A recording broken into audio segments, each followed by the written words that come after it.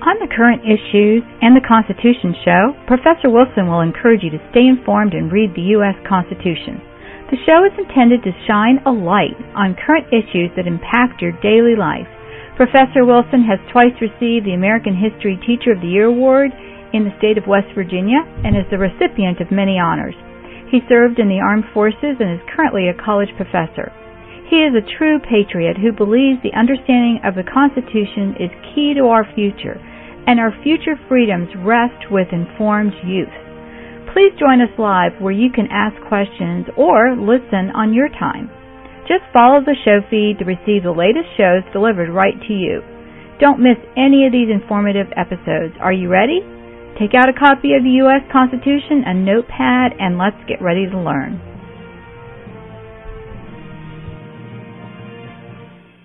Hi, everyone, and welcome. My name is Felice Gerwitz, and today we are going to be talking about capitalism, the free market, with a historical overview as well as some other things that Professor Wilson, who is on the line, has up his sleeve. So welcome, Woody. Thank you, Felice. I'm very happy to be here, as always. Well, great. And we want to remind our listeners that there are show notes. So if you go to Current Issues and the Constitution.com, scroll down the page and look for capitalism, and you will find not only the audio, the replays for the show, but also the handouts and the points that we covered today. So, Woody, we have a lot to get started with. So you are going to begin with the Constitution, Article 1, Section 8, Clause 3. I'll let you begin. Before we get into that, let me just point out that every nation state in the world can be described in four major systems: political, economic, social, and cultural. If a new country were to emerge, to rise up out of the sea, and people went to that country to study it, they would break it down into those four systems. Now, of the four systems, political, economic, social, and cultural, by far the most important and the most powerful is the economic system. It is the engine that drives everything else, how people make a living, money, investment, expansion, production, all of those things. And the other systems, especially political and social, kind of revolve around and depend on what's happening in that economic system. Now, our system here in America is called capitalism, also known as the free market. And in fact, I prefer free market simply because I love that word free. Freedom, free market, free enterprise, free trade. That's what America has always stood for. And we can't claim credit for being the innovator here. Great Britain preceded us in capitalism, although we do it differently from what we saw back in the days of the Great British Empire at and before the American Revolution. Nonetheless, a great deal of what America was in 1789 when George Washington won the first presidential election was basically a British heritage. We were, after all, Britons at that time. We were subject to the king before the Revolution, and the people who came to America were largely British, and they brought with them their customs, their practices, their four domains, political, economic, social, and cultural. And so we were just basically a mirror image of Great Britain, economically and socially at least, and even culturally. But politically, we diverged by creating a constitution based on limited government, the opposite of the great king and parliament in Great Britain. But nonetheless, our economic system was very British in terms of philosophy and fundamentals, but it was very different because we were a very different geographical entity in our own right. So we took the principles of capitalism and basically formed them up to describe the 13 colonies and what economic enterprises were at work in those 13 colonies. Now, we were very fortunate to have a genius serve as the first Secretary of the Treasury. Of all the people known to be involved in the Revolution, all the people in the history books, this one man was truly a genius. And everybody agreed that he was simply the smartest of them all.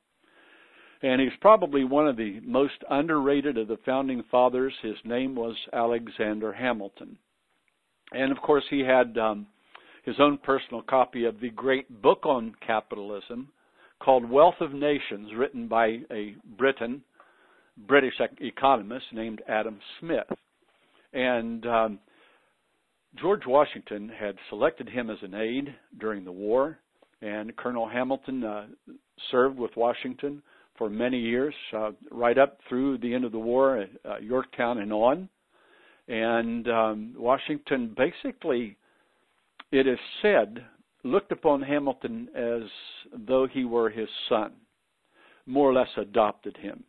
Hamilton did not have a father. He had a mother only. So there was a very close relationship of warmth and trust between Washington and Hamilton. And Hamilton, of course, basically got a free hand as Secretary of the Treasury. And he did lay down the principles of capitalism. Now, the thing is, if you look at Article 1, Section 8, Clause 3, if you have your Constitution handy, or if you have this sheet in front of you, it's right there. And this is Article 1, Section 8. Those are the 17 powers given to Congress. Everything else is reserved by the 10th Amendment in the Bill of Rights to the states. Now, this simply says that Congress can regulate commerce with foreign nations and among the several states and with the Indian tribes. And that last part is the only thing related to the economy, to economic policy, that you will find in the Constitution. So everything else, according to the 10th Amendment, is reserved to the states or to the people. So basically we're saying that if you're a citizen of the United States in 1790 or 1890 or 1990 or right now, and you have an idea and it becomes an invention or it becomes a small business or the small business grows into a large business, go for it. You might succeed. You might win. You might become wealthy and prosperous. You might fail. And so, it's just basically a free-for-all out there. If you want to go for it, get into business, then do so. And if you choose not to, if you want to work for somebody that does, that's your business. If you want to get into the professional services like teaching, for example, which I chose, or law, you can do that. Just whatever you want to do, you are free in the free market to pursue your own economic destiny. And this is the system that was put in place during the days of Washington and Hamilton and continued and grew until in 1896, we had grown so rapidly in the Industrial Revolution that we became the world's leading producer in 1896. We were the world's wealthiest nation in 1896. Very, very rapid growth. And this continued unimpeded until the stock market crash brought us the Great Depression, followed by the New Deal, which let's use that to introduce the most common economic system found in the world today, and that is called socialism, very closely related to communism. All of Europe is socialist. The United States, as a matter of fact, today is one of the few capitalist countries in the world. And I think you'll see, as I go through some points here, that beginning with the New Deal and off and on, when basically Democrats, socialism is associated with the Democratic Party, capitalism with the Republican Party. And those really, truly are the basic differences, the only one that really matters between the two great political parties. And you can, with capitalism, you can go to extreme right, and with socialism, you can go to extreme left. We have it all, and we see it in the news almost every day. So, This president, President Obama, is clearly a socialist, and he is pretty far to the left, and a great deal of his policies, as we have seen, are socialist in nature. So this battle that we're seeing between conservatives and liberals, Republicans, Democrats, is essentially based on economics to begin with. Now, we hear the president saying publicly, and he has said it several times publicly in the last few weeks, that we have a wonderful economic recovery going on because of his policies. And he is completely wrong about that. And of course, that's political. Professional politicians, Republicans and Democrats both, always say things that aren't true, or sensationalize, or twist things, or exaggerate things. And this is an exaggeration. He's basing his gloating, I think you could say, on what we talked about last time as the third quarter growth in gross domestic product. And it was at 5% in that third quarter, July through September. And it's the fastest growth rate in 11 years, going clear back to the Bush administration. In America, we have to grow at 4%. 4% is very, very important. And we had that for most of the Clinton and George W. Bush years until things fell apart with the collapse of the finance industry. You know, the banks, real estate, savings and loans, those institutions failed, and we'll get into why later on. So at 4%, we can keep up with population growth. At 4%, that means there will be jobs aplenty for anybody that wants one. And, you know, during the first 6 years in fact, up till the third quarter last year, our economic growth had been down around 1%. Horrible. It means that we're just basically sliding deeper and deeper. In fact, this was the worst recovery in United States history. The very worst recovery from a recession in United States history. And that largely is because of the policies that we saw coming out of the White House and the Democratic-controlled Congress. Now, our GDP, gross domestic product, we'll just call it GDP. That's the total wealth produced in a country in a single year. And ours is several trillion. But this GDP growth during that period was the lowest level since 1947. I mean, from 2008 to 2014, third quarter, the lowest since 1947, down around 1%. Poverty on the increase, jobs on the decrease, all of those kinds of things. The adult population employed, 59% today, right now, and that's down from 64% in 2000. So lots of people have lost their jobs, went through unemployment, got unemployment benefits, and then finally just gave up. They just basically dropped out.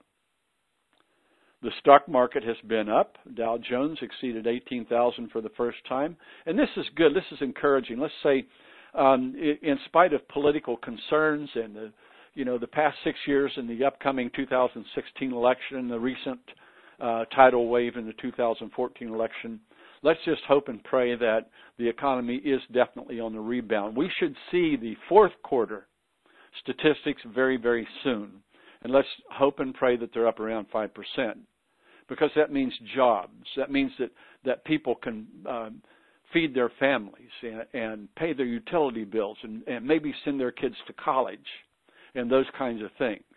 And it means business. It means job opportunities for everybody. So let's hope that capitalism versus Obama, let's hope that capitalism has won and our economy is back. We'll have to wait and see and keep an eye open for those fourth quarter statistics. They're coming out. They should be coming out very shortly. Okay, so why? Why the recovery? Why the great statistics in the third quarter of 2014? Well, for one thing, internet sales are going up. And nobody really understands that yet or why it's happening. But internet sales are really picking up, and now we hear, no surprise at all, people in Congress talking about taxing internet sales. I think some states are already doing that. West Virginia does not. You might do some research and see if your state does allow that. So internet sales are up. Yeah, Woody, let me jump in. Okay. This is a really big issue in the self-publishing market, and people are watching it, and they basically say it's inevitable, and part of it, people believe, is a big push from Amazon to be, the only person in the game, so to speak, because they have such an integrated store, if you will, just with everybody sells their products. I sell my products on Amazon. Right. And so what they're saying now is that you may have to pay sales tax in different states, which would be an absolute nightmare for us. So, we wouldn't be able to keep up with all of that, of doing that. So right now we only pay sales tax if we sell in Florida. And I just saw something in my, of all things, Costco magazine that asked if we thought the federal government should regulate the internet. So that's something that they're saying that, the proponents for it want it to be regulated. And then somebody else said, well, to simplify things. And someone said, well, if you want the federal government involved, it's an oxymoron. You're not going to simplify anything. So I don't know if you've heard anything about that, regulations coming around with that. And yes, I have heard about it. But there's not a lot of information right now. It's a lot of speculation, a lot of politics going on. Of course, socialist, liberal Democrats would be all for regulating and taxing. That's what they do. And in fact, that's one of the things that hurt our economy so bad and gave us the worst recovery in United States history. Right. And, of course, Republicans believe in the free market. The internet is basically a global thing. How can you allow a single country's government to regulate it? Even though China does, but that's a communist dictatorship. We are a free market, free people, and free enterprise even on the internet. If you have an internet business like you're publishing, for example, then you should be free to pursue that, and government, keep your hands off. One of the great principles of capitalism is what we call laissez-faire, which is a French term, old French diplomatic term that means keep your hands off. Government, leave it alone. Stay out. Limited government, just like our Constitution lays down.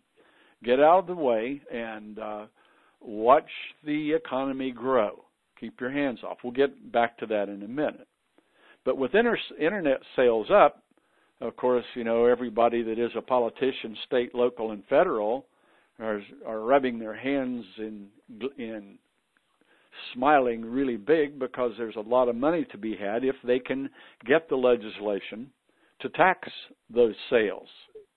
And this has been debated out there for the last 2 or 3 years. It's been going on, and I think with Republicans in charge of Congress right now, we see no problem. But take a close look at your state and keep an eye on what those professional politicians are doing in your state capital. Keep an eye on that. But with internet sales up, sinking personal debt, people were basically tightening their belts, going the austerity route and paying off their bills as much as they could. So with the personal debt going down, that frees up money for consumption. And our economy will do well when people are spending money. When they're not spending money, when they're basically smothered with personal debt, they tend to hang on. We've also had plunging oil prices, and of course petroleum, like electricity, basically drives very important sectors of the economic system. And that was basically based on a fall in demand. Prices are determined by supply and demand.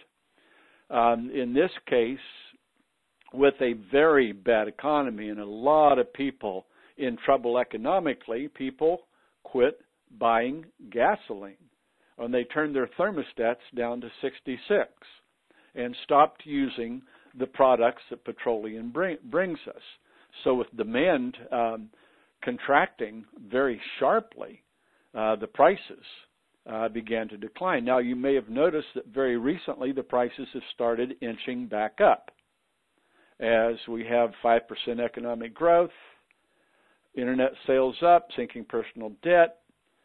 So people are beginning to put gasoline in their cars, take those trips that they weren't taking, turn their thermostat up to 70 so they don't have to suffer so much in the wintertime, and so on and so forth.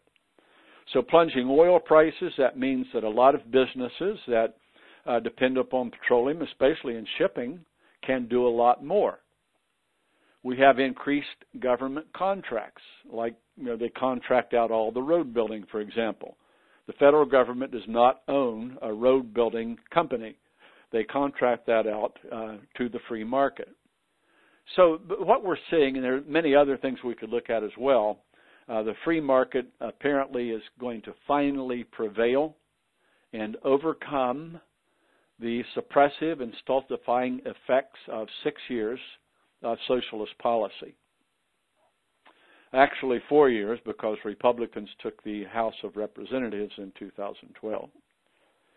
So who takes credit? Well, the president is certainly taking credit. And you can't credit anybody out in the free market because there's so many hundreds of thousands of us, millions of us out here in the free market. I guess maybe we can collectively take credit. But in spite of all those things, what we see today, right now, in fact, this statistic, 5.8% unemployment, is just a few days old. 5.8%. And that does not include about 2% of the working population that have dropped out, given up. So our unemployment rate is up around 7.8 or 8%. The true unemployment rate, which is very, very close. If you go to the CIA has a report on nation states, and if you take a look at their economic statistics in Europe, for example, you'll find that in those socialist states, always, all the time, not when the economy is bad, but all of the time, their unemployment rate is somewhere between 8 and 12%. That's what you have in a socialist economy. A lot of people depending on government for their existence, for their very life. Whereas in the free market, we believe in personal responsibility, independence, individualism.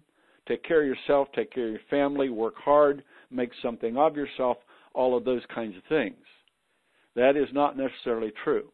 But with 6 years, and a lot of socialists in America that are just very, very happy that we have an unemployment rate somewhere around 8%, because that statistic bears to the possibility that socialism has become a permanent factor in the United States. Well, it's not totally taken over yet. Capitalism is still a powerful force. Also, we see that all net gains, the total gains in jobs since 2007, all of them have gone to immigrants, legal and illegal. They have not gone to American citizens. All the net gains have gone to immigrants. Is that planned? Is that policy? Is that part of the agenda? Is this being purposely manipulated and done? We also see that 2.5 million, we have 2.5 million more immigrants and 1.5 million fewer American citizens since 2000. Let me say that again. 2.5 million more immigrants, 1.5 million fewer Americans. Is that purposeful? Is that being done, manipulated, to basically guarantee that more and more people, such as the majority of these immigrants, will be dependent upon the government, just like they are in Europe, for their sustenance for their well-being. We also see that middle wage classes are stagnant, and that is a very, very bad indicator. One of the things that we could always count on in the past, even me as a teacher, was that my salary would go up, that there would be opportunities for me to get a master's degree or master's plus 45 or a national board certification if I wanted to work hard enough, and I did, and my wife did, to cause our salaries to go up.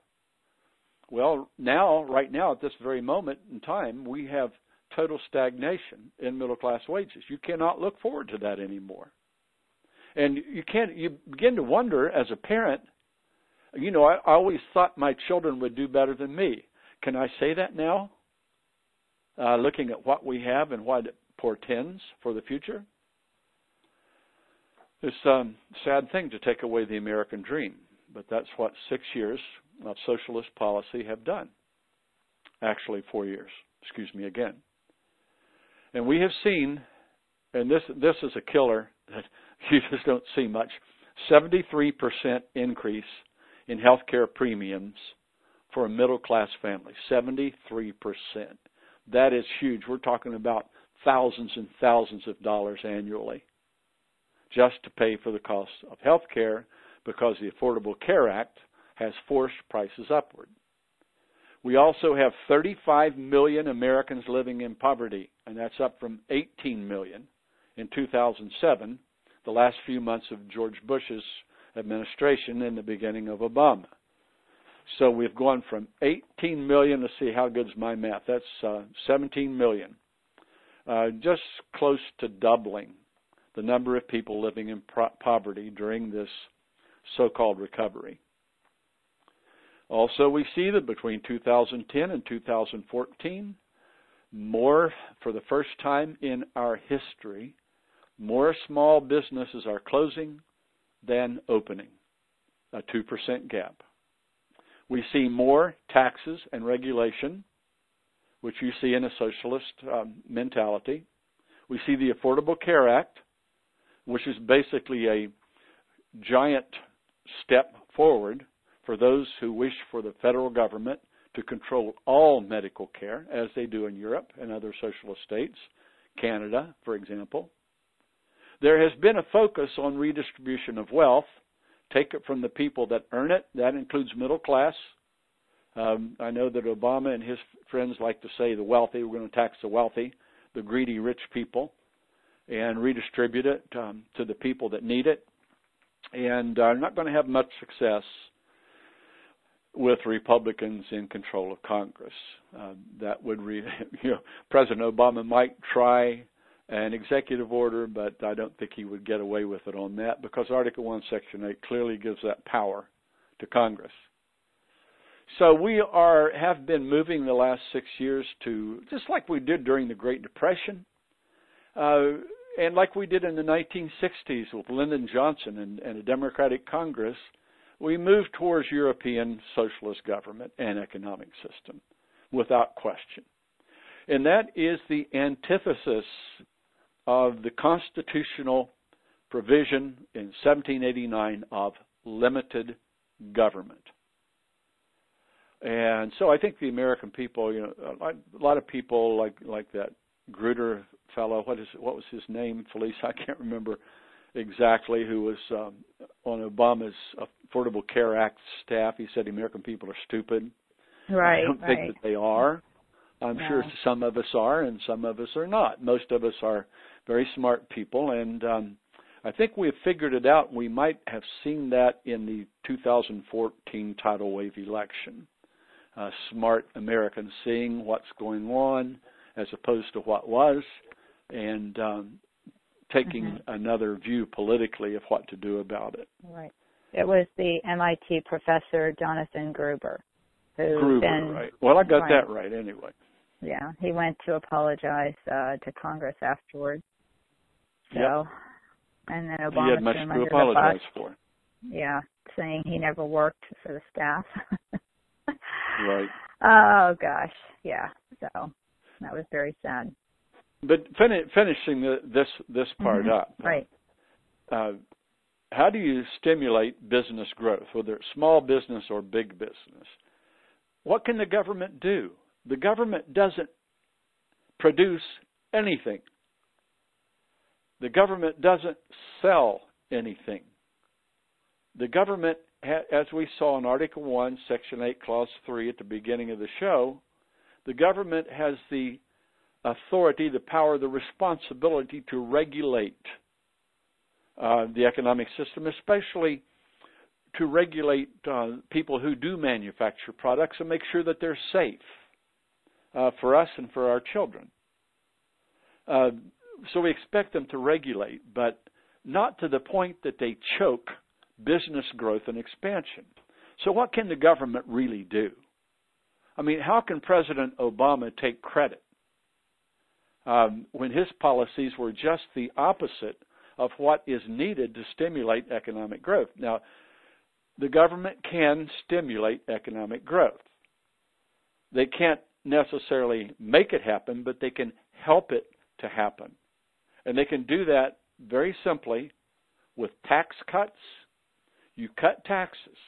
And this president, of course, as we're going to see in just a minute, with his new budget that he put out late last week, bunch of tax increases.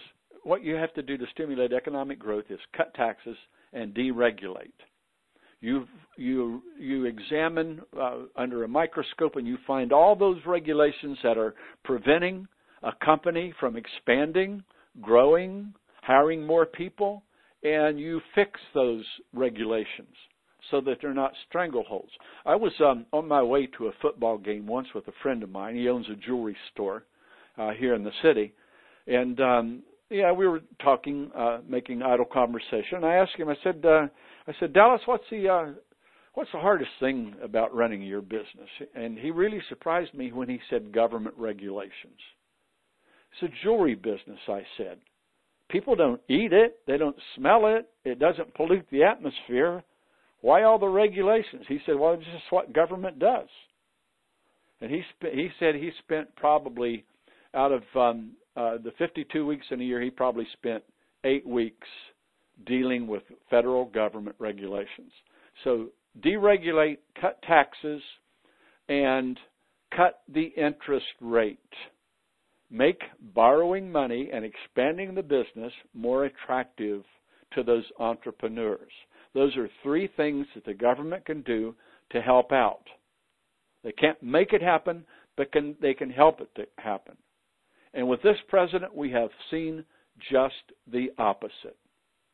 For the first 4 years with the Democratic Congress, we saw 2 years, we saw just the opposite.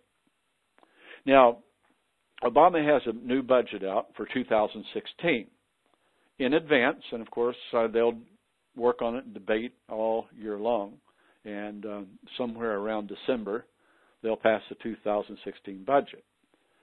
And President Obama is not going to get anything that he wants in this budget because Republicans control the Congress. But just so you see what socialism really is, his budget, the White House budget, the executive branch budget, calls for a $2.4 trillion, yes, trillion dollar spending increase by government agencies. So we're going to grow the government even more under his plan. And here's what I alluded to a moment ago.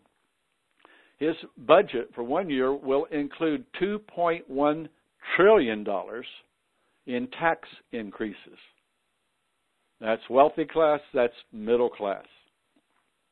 Luckily, it's not going to, it's basically what they say in Washington, D.C. is DOA, dead on arrival.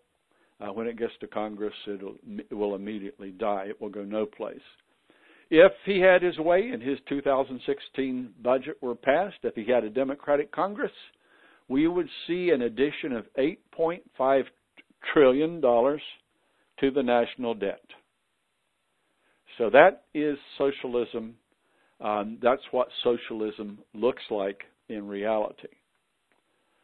a Republican budget coming out of Congress, which Obama will almost certainly veto in 2015, December of 2015. We'll have spending cuts, tax decreases, and it will move towards a lower deficit, spending deficit, that will ultimately produce a pathway to reducing and perhaps even paying off the national debt. You know, when you kids out there, when you are, or I guess I should say young people out there, when you're about 90 years old, you could possibly see, if we have capitalist-oriented government, you could see the national debt finally paid off. It would take that long, up at $18 trillion and rising. So that's essentially it in a nutshell when it comes to the economy. We've had a wonderful run. Most productive country in the world in 1896. Still, even today, based on our momentum, even today, regardless of the last 6 years, we are the wealthiest, most prosperous, most powerful, most productive, most innovative economic system or nation state in the world. So let's keep it, and let's get a capitalist in the White House, and we'll see where we go from there. Well, that would be nice. Yeah. And I think that's why some people wanted a president that had more of a business background instead of a politician. I know that some people run on that platform that they're not politicians.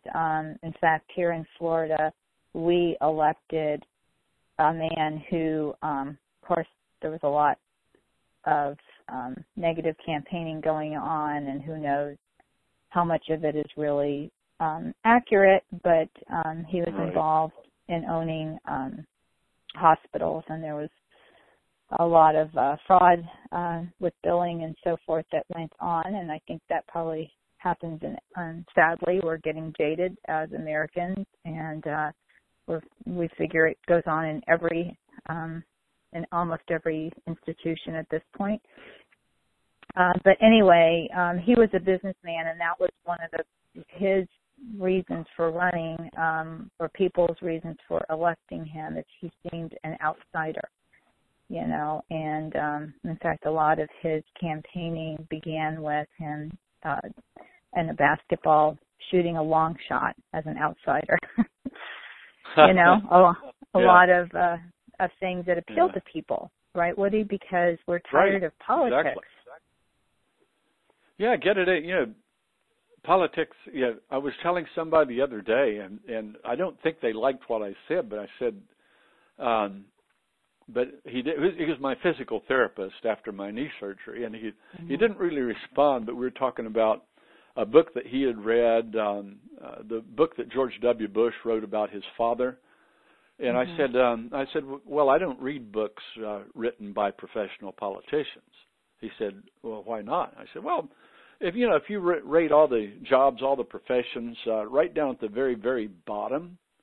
I'm not sure which one would be number 19 and which one would be number 20, but one of them is lawyers, not including Tara, of course, and the other one is professional politicians. And it doesn't matter if they're Democrat or Republicans. When I hear a professional politician speak, or I read about their speaking in the newspaper, I am always in a skeptical mode, wondering whether I can believe this guy or not. Because I have been fooled so many times over the past 60 years that I just have no trust in politics or politicians at all. So, take everything with a grain of salt. In fact, I was reading something or heard something the other day, maybe on Fox News, and the speaker was saying, or the writer was saying, don't trust anything that you read, see, or hear from politicians or the media. And that might be a little bit of overkill, but there is a good point there. Be skeptical about all of it until we can return this country to limited government. Right. And it seems sad. So just a couple of things. Woody mentioned Tara, and she is actually a friend of mine, but she listens to this show with her children and often has a lot of questions that she asks, and her kids ask as well, and she is or was an attorney. So that's why, in case people will email me later and say, who is Tara? The other thing I wanted to mention was that I just read an article about startups, and they were saying that small businesses were starting up at an unheard of record, which makes me think about the entrepreneurs that are out there and people that I know who start things such as, beginning a blog or writing a book or creating a business like I did with this radio network that we're now playing this audio on. And, this business is part of my other business, but it's these kinds of ideas and these startups that really help to fuel our economy. So what would you say about that, Woody? Have you read statistics about small businesses and the increases in their happening in the last few years? No, I haven't seen that, but you would expect it with that third quarter report. If that third quarter report is basically continued in the fourth quarter and the first quarter of 2015, then absolutely we can expect to see business growth on all levels. The giant corporations, the small businesses, new startup businesses, yes, absolutely. When the economy offers that, that's why I say the most important of the four domains is the economic system. It drives everything else. And if the economy is offering opportunity and prosperity based on that 5% GDP growth rate, then absolutely you're going to see a lot of people that will go out with the confidence. I think if to invest and get started, to set up their building, to buy their stock and begin those, even to get into publishing, internet sales and those kinds of things, absolutely we should see that expansion. But I think if it were me, Felice, I think I would wait until I saw the statistics from the fourth quarter. I think I would be very, very careful as long as we have a socialist approach to economics in the executive branch. I think I would be very careful, very cautious. I interviewed a gentleman who wrote a book on startups, and he was very cautious as well, and he had great success in that, and I'll try to put that link to that audio interview that I did with him. And he probably gave one of the most cautious advice of anyone I've ever seen on startups.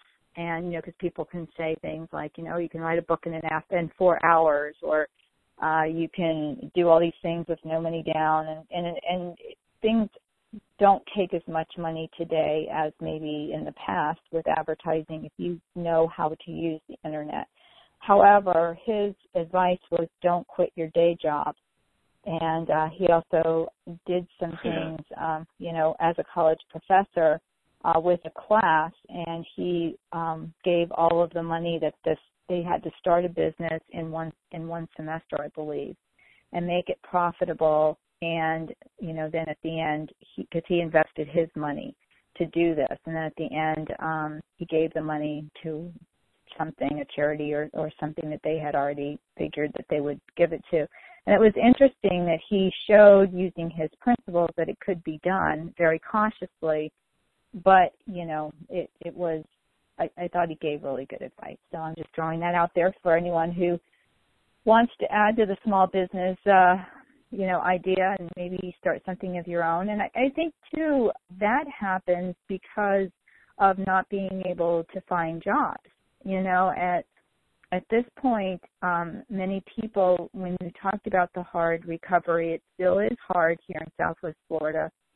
Yes, it has made a huge comeback, but there's still a ways to go. And I looked at our bottom line, and we're still half of what we were, pre-2009. So, we still haven't regained that momentum. Yes, we're doing much better than we did in 2009. That was our worst year ever. However, we still have quite a way to go to get to where we were before that. And, at our age, we're not as employable as some, and so that's one of the reasons that, my husband and I are both self-employed, because we don't have to worry about getting hired, Yeah, and true. I think that's why people look at small businesses, on a small scale. All right, well, let's take a real quick break here, and then we will come back and pick up with John Boehner. All right. What happens when you learn about the fabulous facts of American history, add notable presidential events, and a good measure of the U.S. Constitution? Well, you get a history class that is informative and has no rival. These 64 hours of video, taught by AP-level instructor and award-winning professor of American history, Robert Woodrow Wilson, were recorded with a live audience. Now available on demand on your time, you can view this class from the comfort of your own home.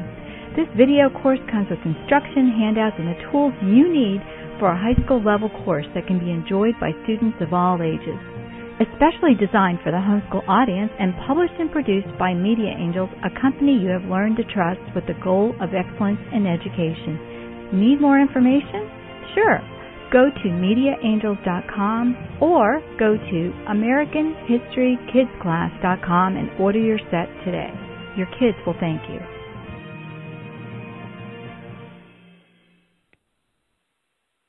Hi and welcome back. My name is Felice Gerwitz, and this is an episode of Current Issues in the Constitution.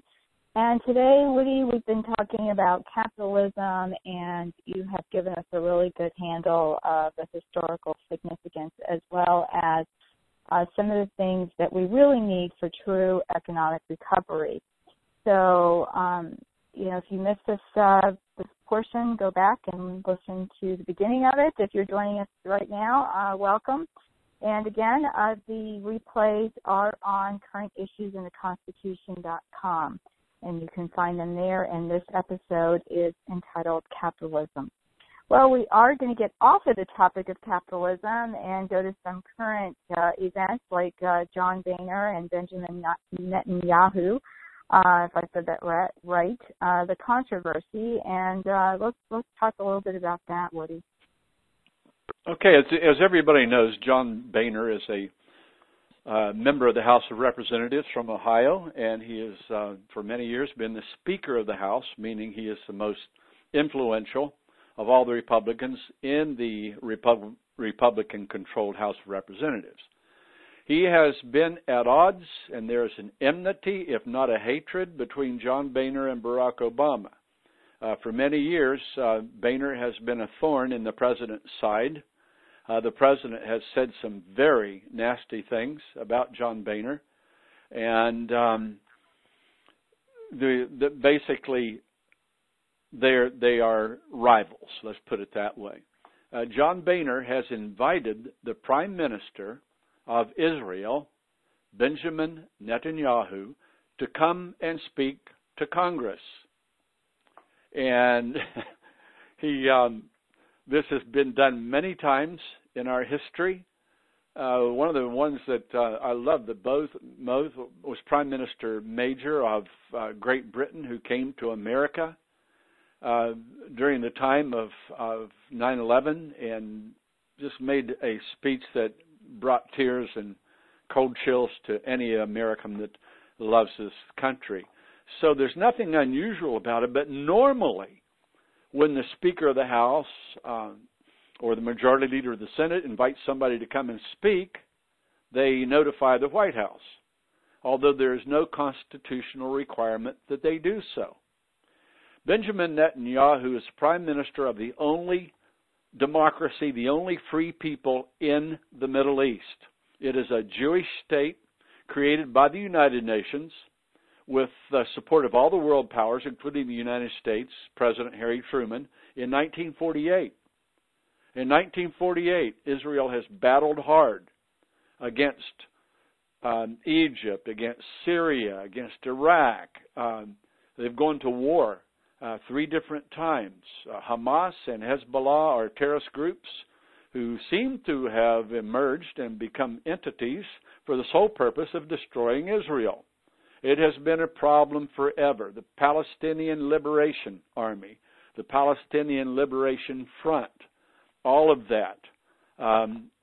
We have supported Israel forever, since 1948, against those vicious ISIS-like people.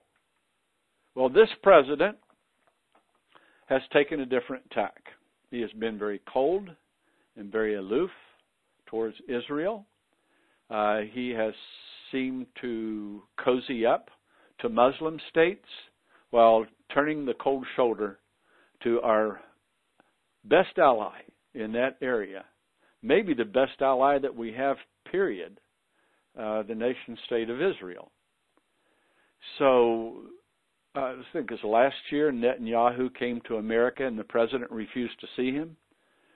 And he is coming to, I can't find the date, Felice, but somebody will, and probably I will. He is soon to come to the United States, and the president has again made it plain that he is not going to sit down with Benjamin Netanyahu. So, out of respect for Netanyahu and for Israel and for our past history and our alliance together, John Boehner invited him to come to Congress instead. And now the White House is all upset, and they're all up in arms. They're saying that Boehner is being unconstitutional, which he is not. And this guy, I had to take a break and have it. Pardon me. Who was saying that Boehner was being unpatriotic or whatever you just said? Who said that? A top staff aide in the White House. Name was not given. Okay. But this morning, I had to take a break and have a good laugh when they said that Boehner was stepping outside the Constitution after a series of executive orders that clearly brushed the Constitution aside. They would be hypocritical enough to use that kind of a criticism of Congress bringing a nation-state's prime minister in to speak.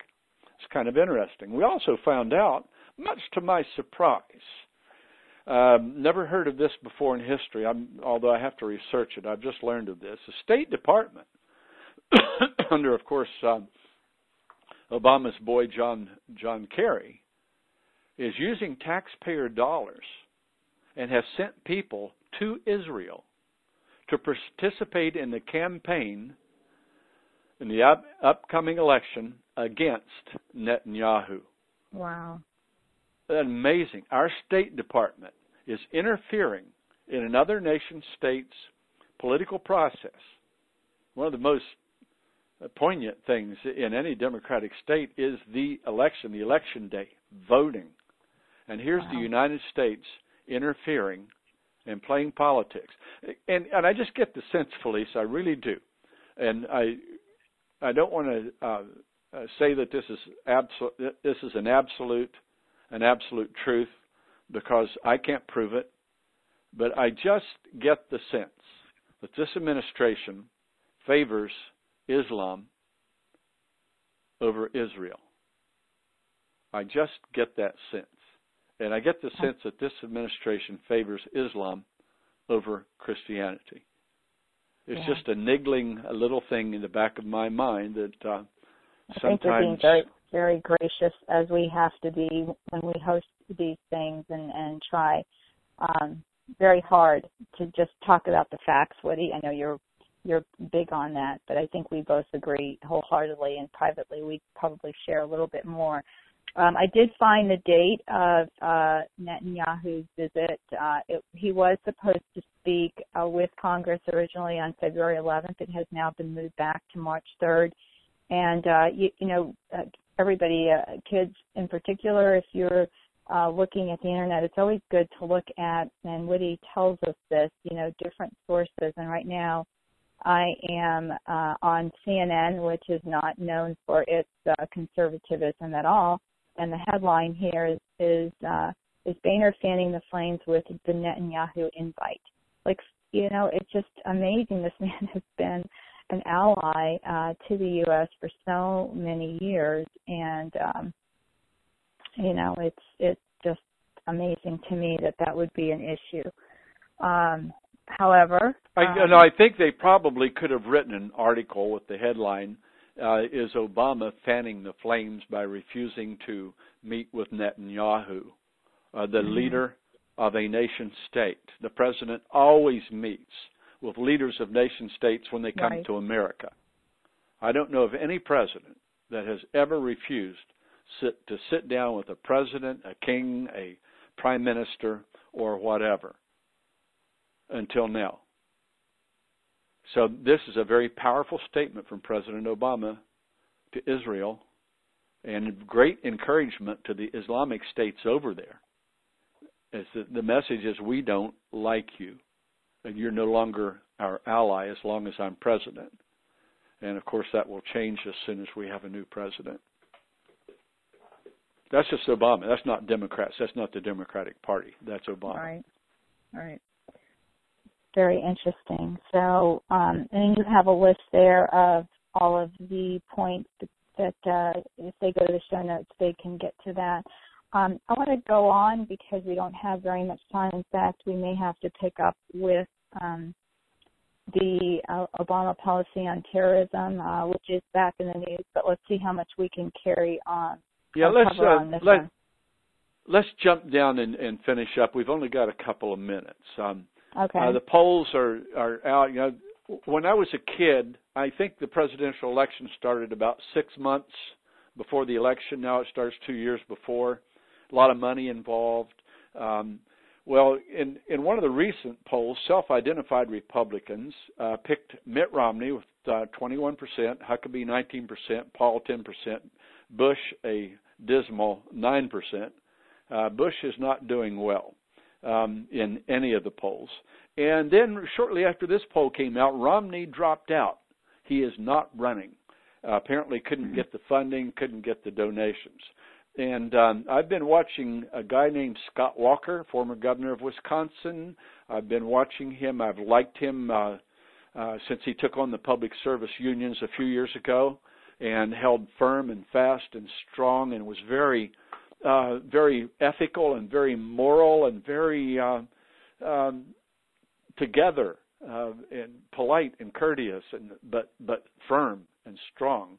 A tough love kind of guy, I think. Right. And there was a video on Fox News that I watched this morning, and the word is, no, it wasn't. It was from Weekly Standard. It was an online email I get from this magazine. And the word is, keep an eye on Scott Walker. He has been number one in some polls. He was number one in Iowa. And as this writer put it, he has the ability to appeal to the Tea Party and to the establishment, what the Tea Party calls rhinos, Republicans in name only. He has the ability to appeal to both groups. And so keep an eye on this guy, Scott Walker. That's good. I'm glad there's somebody else in the mix. Although I do like Huckabee. Okay, and then he did drop out of his job with Fox News when they did, make that publicly known because of his intent to run for office. So. I shook Huckabee's hand a few years ago when he ran for president. He was in West Virginia for the primary, and I was the advisor to Young Republicans Club, and I took them all down to the Capitol, where we just basically participated. Mitt Romney was there. Ron Paul was there. I shook their hands too, and had a brief talk with Mitt Romney. Huckabee stopped and talked to one of my students who was of the same religious persuasion, and these guys, Huckabee is just like my neighbor, the guy next door. He just just a good, down-to-earth fellow, and a former minister, right? Mhm. Mhm. I And believe he is. just a friendly, affable guy. He likes everybody, loves everybody, would talk to anybody. Yeah, he's I wouldn't mind seeing him as vice president to Scott Walker. Or maybe you'd like to see it the other way. Yeah, I was looking here. Huckabee is an ordained Southern Baptist minister. So, but yeah, keep an eye on that. At least once a week. Don't pay attention to it every day. You'll get burned out. Right. But once a week, tune in, see what the polls are saying, what people are saying, and who's dropped out, and so on. Watch some of the debates. I understand there's going to be 12 debates. Is that right? Wow. Yeah, I heard that. It used to be too. 1 or 2 or 3. Right. Right. 12 is a bit much. Yeah, so it's a good chance to get to know the candidates and get a feel for them. All right, and then the American Sniper controversy. Okay, do we have time? It's yeah, let's go ahead real quick on that one. Well, it's a movie that came out very, very recently and just really took the storm, set records for box office sales, got 6 nominations in the Academy Awards. It was written by Chris Kyle, an actual sniper in the United States military history, and the most lethal that they say. And he wrote his autobiography, and the movie was based on that. Well, the liberals, especially the liberals in Hollywood, just jumped on it, criticizing, excoriating, denouncing, doing their typical name-calling thing. They hate the military, and they hate the United States. They hate America, and they're a part of the problem. They're a part of that agenda. They love Obama, by the way, which really shocked me when, speaking at a veterans event, First Lady Michelle Obama, she is married to Barack, the president, urged Hollywood to give a more accurate portrayal of veterans and defended the Oscar-nominated American Sniper, which has received all of that criticism for its depiction of war. The First Lady, Mrs. Obama, came to the rescue, you might say, and since she made that statement, Hollywood and the liberal media has gone very quiet where American Sniper is concerned. Yeah, I'm surprised. Interesting. Yeah, it is interesting. Too. Wow. Yeah. And and for those of you who are listening, you may not know, unless you follow the show for many years or have taken the U.S. history or government and elections class that Woody teaches, that Woody was a Green Beret and served in the armed forces and protection of our country. And unfortunately, that war was not appreciated by the American people. So much politics got into the Vietnam War. And so, it's like we still thank you for your military service, Woody. I think people have come full circle with that. So, I just love when I see people from the, different branches of the government and like at the airport and things like that. And I watch as people go up and shake their hand and thank them for their service to this country. And I think that is one of the things, especially older people, that is one of the things that, the shunning, if you will, of the Vietnam War veterans taught the American people that, a person who is going to war is doing their job and protecting our country, whether or not politics are involved. And I think that's what comes out in American Sniper. Yeah, once I go to some of the middle schools and high schools every year and talk about my experiences in Vietnam. And that was a couple of years ago. A kid asked me. First thing I do is put up this graphic on veterans, and I tell them I'm here to represent veterans. And this one little sharp-looking little guy put his hand up and said, Mr. Wilson, would you define a veteran? And without hesitation, I said, a veteran is somebody that's willing to die for you. That's all you need to know.